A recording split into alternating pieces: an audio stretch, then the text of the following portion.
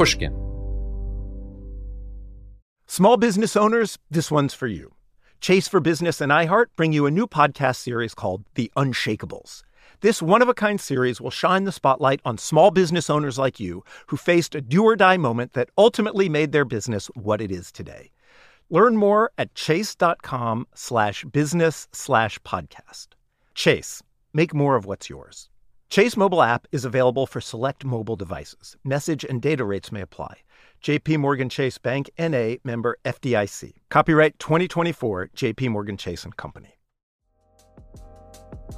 The most innovative companies are going further with T-Mobile for Business. The PGA of America is helping lower scores and elevate fan experiences with AI coaching tools and 5G connected cameras. AAA is getting more drivers back on the road fast with location telematics. And the Las Vegas Grand Prix is powering race day operations with 5G connectivity, giving fans an experience at the speed they deserve. This is accelerating innovation with T-Mobile for Business. Take your business further at T-Mobile.com/now. Experts claim there is nothing tougher than a diamond. But at Diamonds Direct, we beg to differ. Have you ever met a mother? Strong, radiant, timeless. This Mother's Day, give her the gift that meets her match. With diamond jewelry starting at $200. Plus Diamonds Direct's exceptional quality and unbeatable everyday price, you're sure to give her a gift that wows this generation and the next to come. Experience the thrill of jewelry shopping done right at Diamonds Direct. Diamonds Direct. Your love, our passion. From Pushkin Industries, this is Deep Background, the show where we explore the stories behind the stories in the news. I'm Noah Feldman. I didn't feel a thing. Well done. That's Vice President Mike Pence last Friday, just after receiving a coronavirus vaccine on national television. President-elect Joe Biden has also been vaccinated. But what about the rest of us? The distribution of the coronavirus vaccine raises massive practical and ethical questions. Here to walk us through some of them is Michelle Mello. Professor Mello teaches at the Stanford Law School and holds a joint appointment at Stanford's School of Medicine. She's an expert on medical liability, public health law, pharmaceuticals and vaccines, and importantly, ethics and governance associated with all of those things. Michelle, thank you so much for joining us. I knew the minute that we hit this stage of the vaccine process, where we have vaccines that appear to work, and now we have to struggle with the practical and ethical questions and the legal questions around distribution, that I wanted to hear your input. So let's just dive in. And I want to start with the priorities that different actors have been setting for who gets vaccines when, and ask you, what do you think that those priorities should be? So I actually think that the ethical framework that the National Academy of Sciences, Engineering, and Medicine Committee came up with is spot on. They start with a series of both substantive and procedural ethical principles. And the substantive principles are the ones that are most salient for figuring out who's in what priority group. And they are equity, or addressing health inequities, assuring maximum benefit, what they call equal concern, which is the idea that every person is of equal moral worth and should be protected from discrimination. And then there are also a series of these procedural ethical principles that they articulate, which include fairness and transparency and hewing closely to the evidence. So unpacking those a little bit more, what is it? I've talked a little bit about what equal concern means. It doesn't, however, mean that it's not right to make decisions based on a person's societal role, like the instrumental value that they bring to fighting COVID, for example. But beyond that, we want to protect people from invidious discrimination. The maximum benefit principle, I think they did a very good job of describing as pertaining both to the reduction of serious comorbidity and mortality, so finding people who are especially likely to get really bad COVID, and also eliminating transmission to the maximum extent possible. Those are both important elements of maximal benefit. They also refer to the fact that people who are in roles that are essential for societal functioning should be vaccinated because performing their role brings about additional benefit to society. In terms of the mitigating inequities, the committee is interested in, the communities that have been especially hard hit by the disease. And then interesting also is their focus on respecting tribal sovereignty as a form of respecting vulnerable groups. Can I ask a skeptical question? Every single principle that you just articulated, drawn from this National Academy of Sciences approach, every single principle is a good principle. But it's not at all obvious to me how they work together. In fact, some of those principles seem like in practice they would be in contradiction with other principles. I mean, generally, aiming for maximal benefit does mean treating people not as individuals on their own, but seeing them in terms of the role that their physical bodies will play in transmission. I mean, if someone is especially likely to transmit, we should stop that person from transmitting by vaccinating that person. Yep. The idea of moral weight doesn't really come into that. We're thinking of the society as a collective and the greatest good for the greatest number. But the other principles are, to a certain degree, very much based in a tradition that says each human being has equal value and equal weight and shouldn't be treated differently from any other person on the basis of some quality that's not directly connected to their moral worth. So do these principles talk at all about how to reconcile the potential conflicts? Or is this one of those cases where you just list a lot of good moral principles and then the devil is in the details?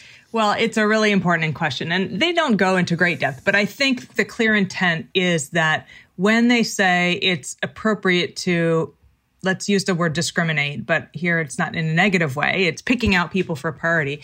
It's appropriate to do it on that basis when the role concerns the virus. So we're not talking about valuing some lives more than others because they're not criminals, or they're just better citizens, or they pay more taxes, or they are engaged in industries like, tech that we think bring really innovative products to us. That's not what's going on here. They're talking about people who, by dint of their social roles, are either big transmitters or serving professional functions that help us contain the epidemic or that otherwise help us maintain some semblance of normal civil life by providing food, transportation, essential infrastructure. So I think they've tried to toe the line there by drawing this boundary around what they are willing to consider when evaluating a person's role. Do teachers come up here? Because they seem like a fascinating case to me. Because on the one hand, teachers are fulfilling a fundamental social role. Without them, we can't open the schools, at least not in person. But then again, they're not frontline health responders. So teachers have been one of the most interesting points of discussion in the broader debates about vaccine allocation because, to a large degree, we're talking about relatively young people who are, relatively robust and able to withstand this virus.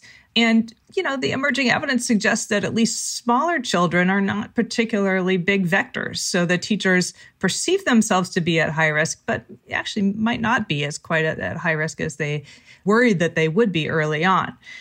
Having said that, there's no denying the fact that they are the backbone of the most critical infrastructure outside of maybe the provision of food and housing. The economy does not run when kids are not in school. And so as a result, the NASM committee, and I think most states, will put teachers in phase 2 behind healthcare workers and nursing home residents and perhaps a few others, but toward the front of the line, because again, they're playing a role in making an essential sector work.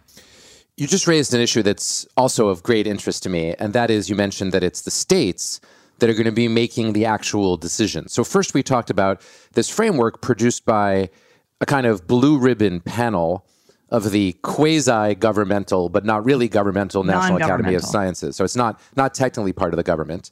The governments that will be making the decisions about allocation of vaccines are state governments. Why? Why isn't this something that should have been decided by the federal government? Well, I think really the only way one could answer that is just by saying it's always been the states that have run immunization programs.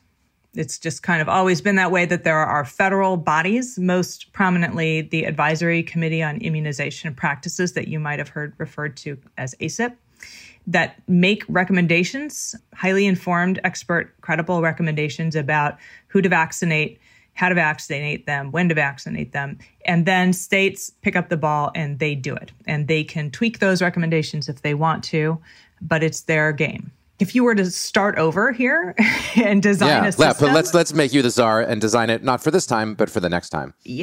I think that there are critical logistical differences among the states that cause it to make sense to have them in charge of implementation. But I don't appreciate a significant reason for the prioritization to be different across states. If it's evidence-based and it reflects very careful deliberation about important values that are shared, it's not clear to me why it should be tweaked at the state level.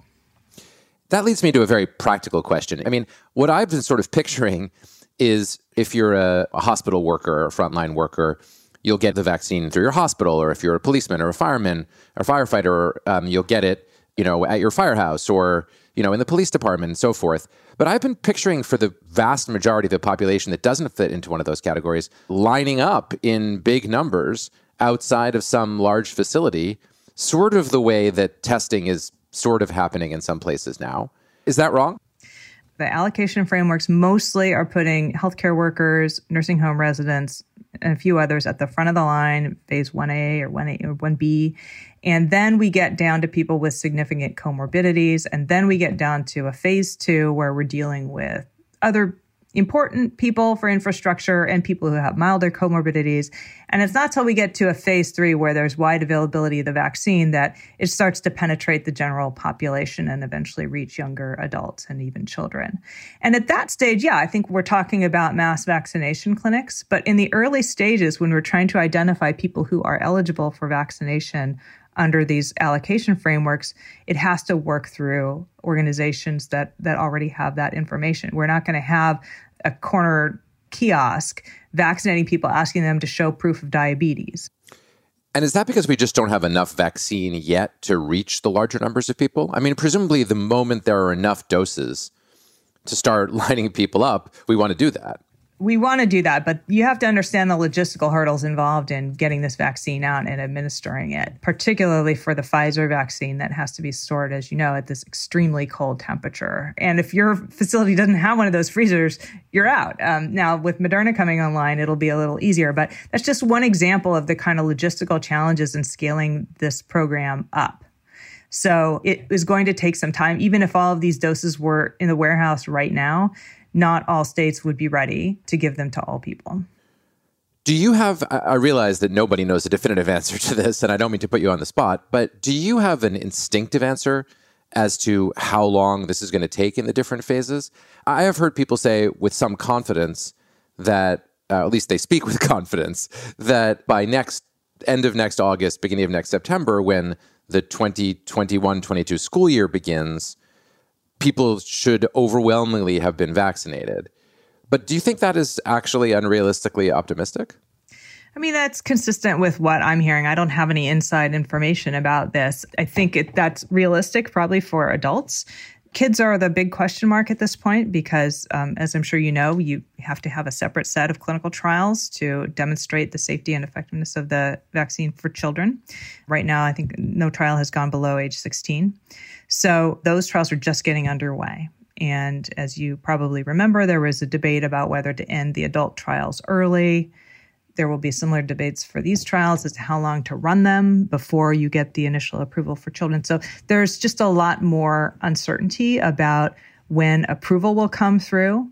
Once it does come through, I would expect things to happen relatively quickly because we will have experience at that point with supply chain and with setting things up in clinics, and we will have providers enrolled in the program and so forth. But it could take some time. And then, of course, there's going to be the inevitable resistance when we talk about vaccinating children. Well, that brings us to the resistance question, which I really want to explore with you. So let's start by just asking whether you think there are justifiable reasons that individuals could use to say, I don't want to be vaccinated, or I don't want my kids to be vaccinated. What distinguishes this vaccine from other vaccines that we require for kids is that it's new. And not only is it new, but it is, for some of the makers, based on a new kind of approach to making vaccines, this mRNA approach. So I think it's not unreasonable that people are voicing concerns or having questions about safety. It's very unusual, for example, for us to require children to accept a vaccine that is novel on the market. It obviously take a very extraordinary set of circumstances. The other thing, of course, that makes these fears not unreasonable is the process through which the vaccines have been approved. I think 2 months ago, I would have said it's very reasonable for people to have concerns about that. Since then, I've personally been reassured by the process that has emerged from FDA, the director asserting his independence, the transparency around the basis for approval. I have certainly not heard anyone who has independently reviewed those data packages voicing concerns about, well, were they careful enough or was this the right standard? Their decision was also made a lot easier by the fact that these were not close cases in terms of efficacy. They had set this initial bar. It has to be 50% or more effective. And these things just absolutely vaulted over that bar. So I think there's a lot to feel good about now relative to where we were a couple of months ago. And my own personal apprehensions about this, I think, have been relieved by what I've seen over those months. Having said that, anybody who's hesitant about regular vaccines is definitely going to be hesitant about this one because it's new. What I think we have going for us again is that by the time we get to kids, there will be millions and millions and millions of doses having been delivered to adults, and we will know a lot. So even though it will be new in terms of months or years, in terms of doses delivered, it might look a lot more like the knowledge base that we have about older vaccines. We'll be right back. Chase for Business and iHeart bring you a new podcast series called The Unshakables. This one-of-a-kind series will shine the spotlight on small business owners like you who faced a do-or-die moment that ultimately made their business what it is today. Join hosts Ben Walter, CEO of Chase for Business, and Tanya Nebo, a lawyer and business consultant, on these storytelling journeys of trials, tribulations, and triumphs that hinged on a single event, a split-second decision, or even a stroke of luck. Whether the story is about a warehouse going up in flames or a former partner stealing a whole roster of clients, each episode will showcase the grit, determination, and resourcefulness a small business owner needed to turn a pivotal situation into a springboard for success. Listen to The Unshakables now and learn more at chase.com/business/podcast. Chase, make more of what's yours. Chase mobile app is available for select mobile devices. Message and data rates may apply. JP Morgan Chase, NA member FDIC, 2024, JP Morgan Chase & Co. Hello. This is Malcolm Gladwell from Revisionist History. Let me tell you an unconventional story about a healthcare group that wanted to improve their efficiency. Boston Children's Hospital. They were already a leading pediatric facility. Their patient outcomes, workflows, and delivery of care were already great. But they wondered, how can we make it better? So the hospital got to work. Their idea was to build what they called clinical mobility, meaning a system which would allow their staff to access information and interact with patients on mobile devices, anywhere in the hospital. And what made that possible? 5G. The hospital rebuilt their entire system with 5G technology at its core. That infrastructure now supports thousands of phones and tablets so practitioners can communicate with patients on a whole new level. Boston Children's also made sure the system could flex and scale to handle medical advancements like robotic surgery and virtual reality for training and research. This was worlds away from how they had previously operated. This innovative work hasn't gone unnoticed, first by patients, but also by their peers. Boston Children's was a first-place winner in the industry category at last year's Unconventional Awards from T-Mobile for Business, an event that celebrates customers who've dared to innovate for the sake of innovation. If the Boston Children's story rings a bell with you, if your team has asked the same questions about building a better business solution, I encourage you to enter this year's awards. It's a great way to be recognized for smart, disruptive thinking in front of some of your industry's most influential leaders. You can enter at tmobile.com/unconventional awards. That's tmobile.com/unconventional awards. I'll save you a seat.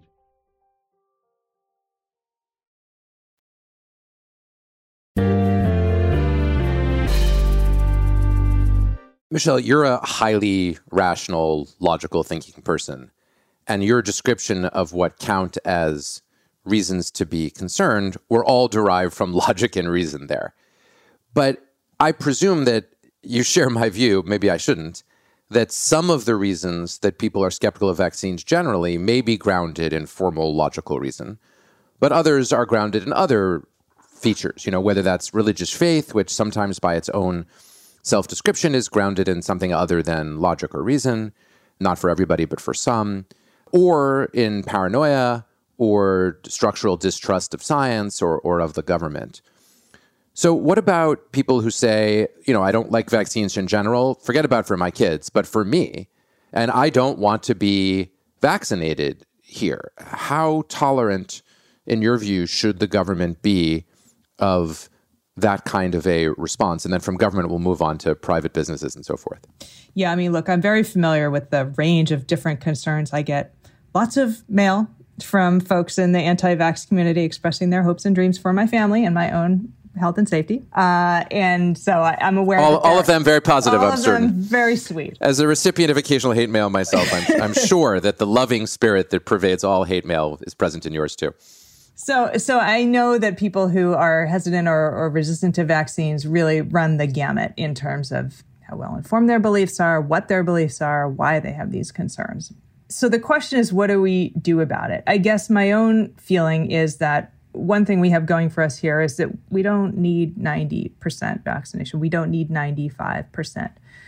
The best estimates are somewhere in the 60 to 80% range, probably 70 to 80% coverage in order to really kill this thing. Because the vaccine is so effective. We're actually getting lucky there. If the vaccine were less effective, we would need more people to take it. But even more critical than that is what we call the R0, the reproductive number for this virus, which, as you probably know, is around 1 somewhere right now in most parts of the country. In California here, I think it's at 1.2 right now, which is the worst it's been in a while. Compare that to measles, where we've got an R0 of 12 to 15. That means for every person with measles, they're going to infect on average 12 to 15 additional people. And because of that, we have to have close to 95% vaccine coverage in order to kill measles in the population. So what this all means is we can let a few go.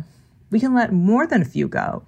And in fact, I think we're going to have to, because there's not going to be enough vaccine to get to that place of, 90+% coverage for quite a long time. So what's been interesting to me in having conversations about this topic is how much we pivot back and forth from talking about who gets to get it, who gets to be in the line to get it, to who has to get it. We're having both of these conversations at the same time.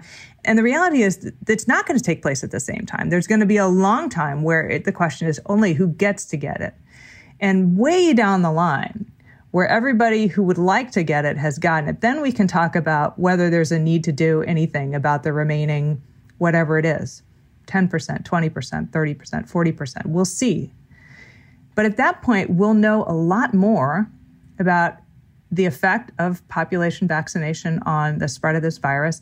And my expectation is we won't have to do a lot of chasing people, that we will get to where we need to be with voluntary vaccination, as long as we do a decent job on two things. One is bringing the vaccine to people where they are at zero cost with zero logistical barriers. And the second is learning how to talk to people about this vaccine in a way that resonates with them. Do you think there might actually be an interesting cultural effect of this sequencing that you're describing, where if a lot of people really, really want the vaccine and are trying to get it, that might actually create a norm that the vaccine is desirable and reduce some of the objections? Because the way many people today experience vaccines is, they're sending their kids to school, or their kids have just been born, or at the relevant checkup age, and then the government or the doctor speaking on behalf of the government says it's time for the vaccine. So people see it as a coercive structure. And what's more, because those vaccine programs are on the whole relatively successful, people don't really see the diseases that they would be getting, if they weren't vaccinated. Here, we've all seen the effects of COVID. We've seen, most of us in the United States now know people who've gotten sick. And in many cases, we know people who've unfortunately died. So there's a kind of, maybe if everyone wants one, it will reduce the likelihood that people will be skeptical of taking it. I mean, there are probably a certain number of people in the population who think in those terms. I think what will be more influential is just the experience of seeing with your own eyes, friends and family getting vaccinated, being fine, shedding tears of relief, and being able to resume their lives in ways that you as an unvaccinated person can't or shouldn't. So what is scary about this vaccine, as I mentioned to a lot of people, is that it is new, it's unknown. And quite understandably, they don't want to be in line first for something that they have concerns about. But 100 million doses later, I think people will start to feel differently. It's going to take special outreach to certain populations, to be sure, including racial and ethnic minority communities who need to hear this from particular kinds of messengers. And then also this time around, people on the right who, quite curiously, given the president's investment in vaccine development, share the vaccine skepticism of many in the vaccine resistance community, which have traditionally been, more left-leaning women. So there's this bizarre concentration or constellation of people who have concerns about the vaccine that we're going to have to figure out how to reach. But, there will be people that it will be pretty tough for. My stepmom is a retired corrections officer. She lives in rural Iowa, and she's, elderly and at some risk for serious comorbidities. And when I talk to her about the vaccine, she says, hell no, I'm not getting no vaccine. Full stop. There's not a lot to work with there in terms of, we talked about with rational reasons. There's just not a lot there other than distrust. And, we're going to have to figure out how to turn some of the messaging around to reach out to people who see vaccination as part of a broader set of intrusive measures perpetrated on the public by left-leaning public health officials and governors. Can you imagine a scenario where we actually aren't able to vaccinate enough people to reach herd immunity because of widespread skepticism? I mean, that would be a massive crisis. I mean, here we are, people like us are sitting around in universities, and the moment that the vaccines were reported as working, we all breathed an enormous sigh of relief, right? I mean, science worked, what a relief. Life will return to normal, what a relief.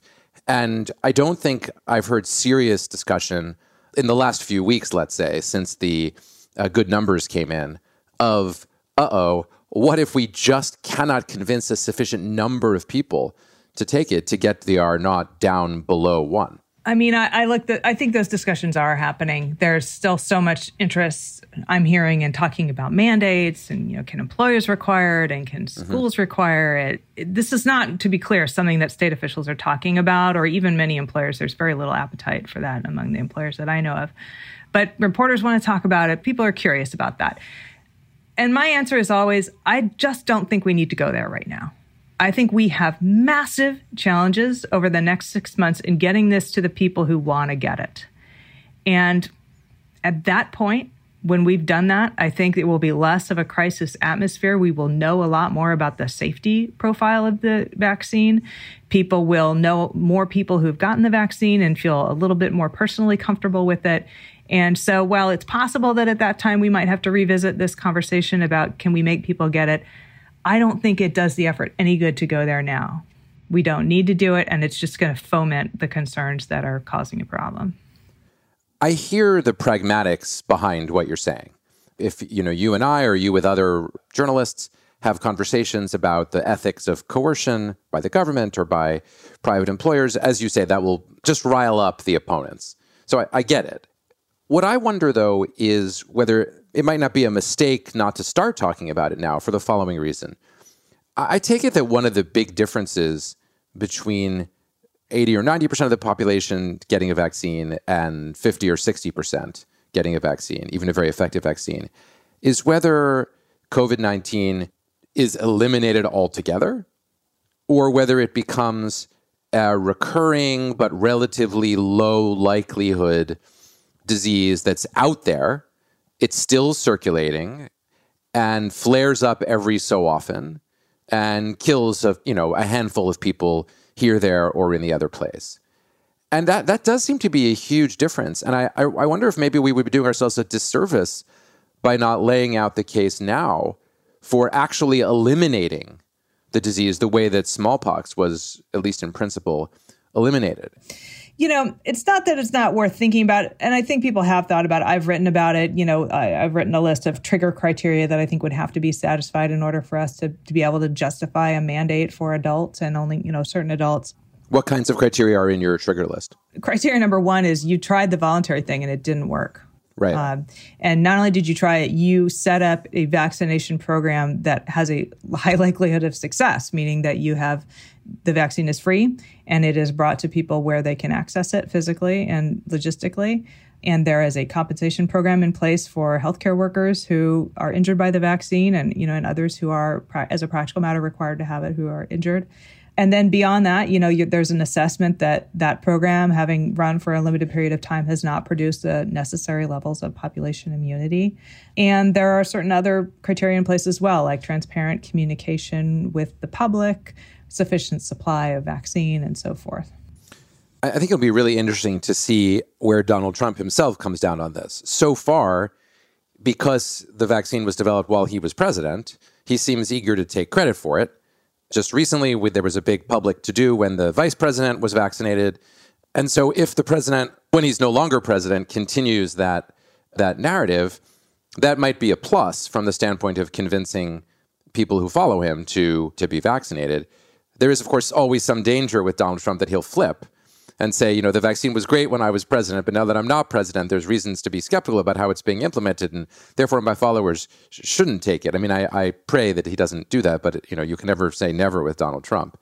Do you have some sense of how the politics of it are going to play out? I mean, you mentioned that there is now a meaningful component of right-wing anti-vaxxers to go alongside with left-wing anti-vaxxers. Yeah, I do think it would be helpful to have more key opinion leaders in the Republican Party, including the president, talking not only about the vaccine, but about vaccination. And to me, the president's actually been curiously muted on this point, given the magnitude of the achievement of his Operation Warp Speed.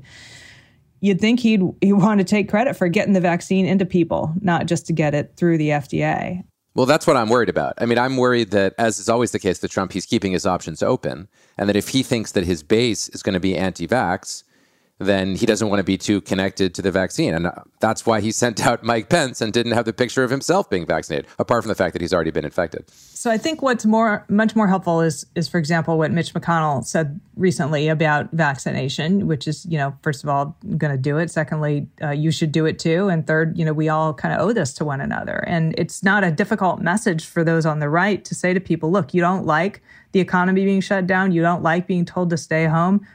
There's a fix now. Do it.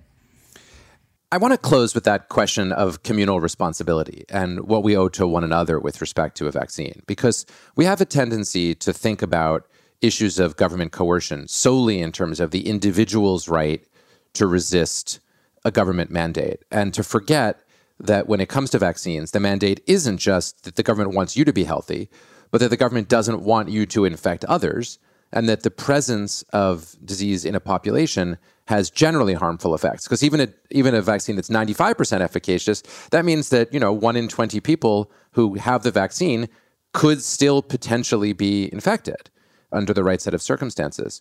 So when you think about the ethics of vaccination, do you start with the collective or do you start with the individual?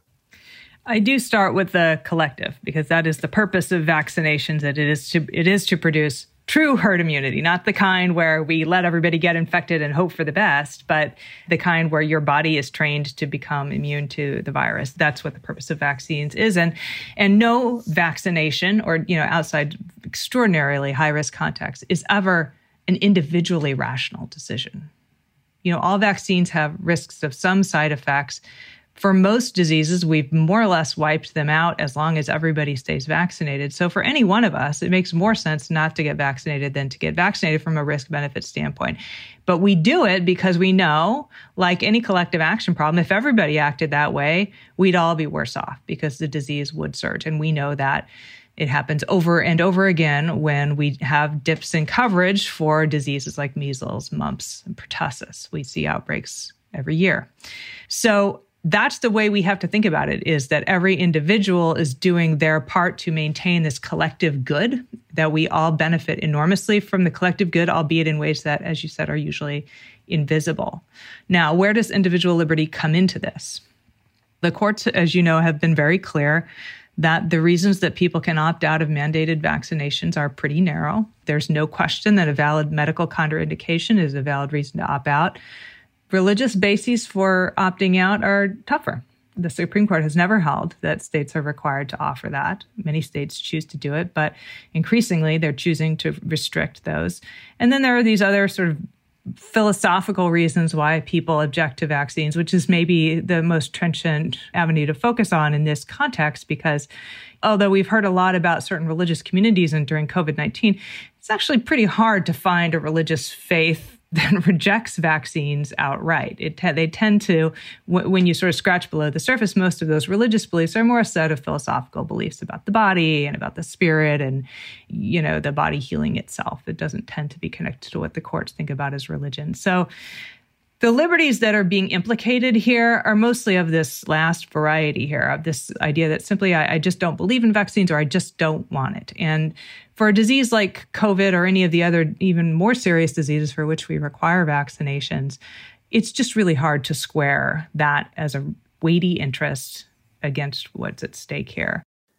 On the whole, I think the story you're telling is a relatively optimistic one, and I'm grateful for that. This might be the first genuinely optimistic COVID-related episode of Deep Background that we've had in the last 9 or 10 months. But at the same time, you gave us a very realistic account of what the ongoing challenges are. So thank you very much for that. And thank you for your time. And thank you for the amazing work you're doing. Thanks very much for having me.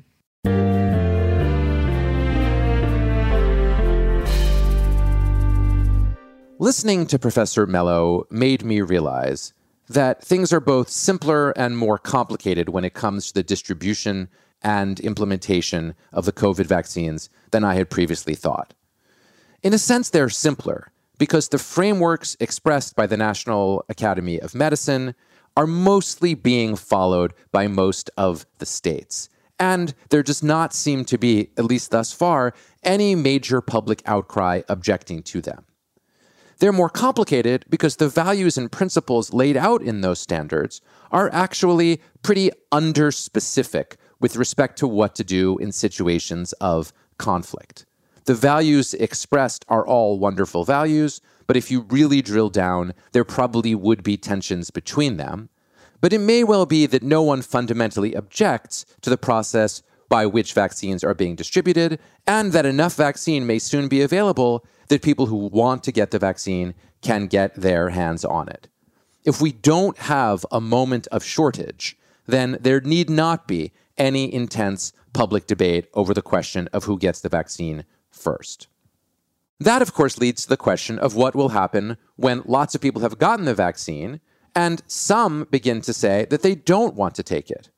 And here, Professor Mello's view is, let's not worry about that problem yet. Let's focus in the short term on getting the vaccine to as many people as possible and encouraging people to take it. And then if we get into circumstances where the government or schools or private actors want to obligate people to have vaccines, we will deal with that problem when we come to it.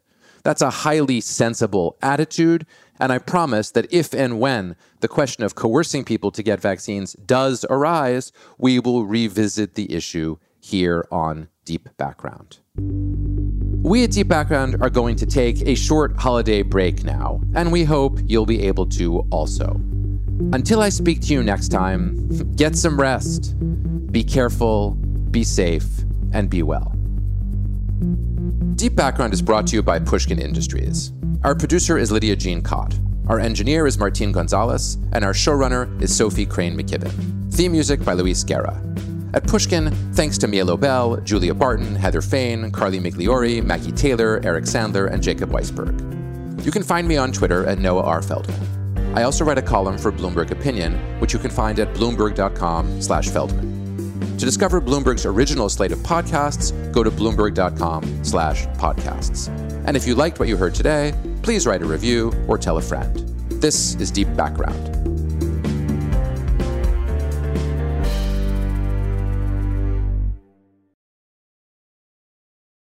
The tradition of breaking tradition continues with the return of the Unconventional Awards from T-Mobile for Business at Mobile World Congress. This is an event that celebrates innovators whose bold actions took their industries to new places. If that sounds like you and you're a T-Mobile for Business customer, enter today. If you win, you'll be publicly honored amongst some of the most influential leaders in industry. And me, I'll be there too. Enter now at T-Mobile.com/unconventional awards. See you there.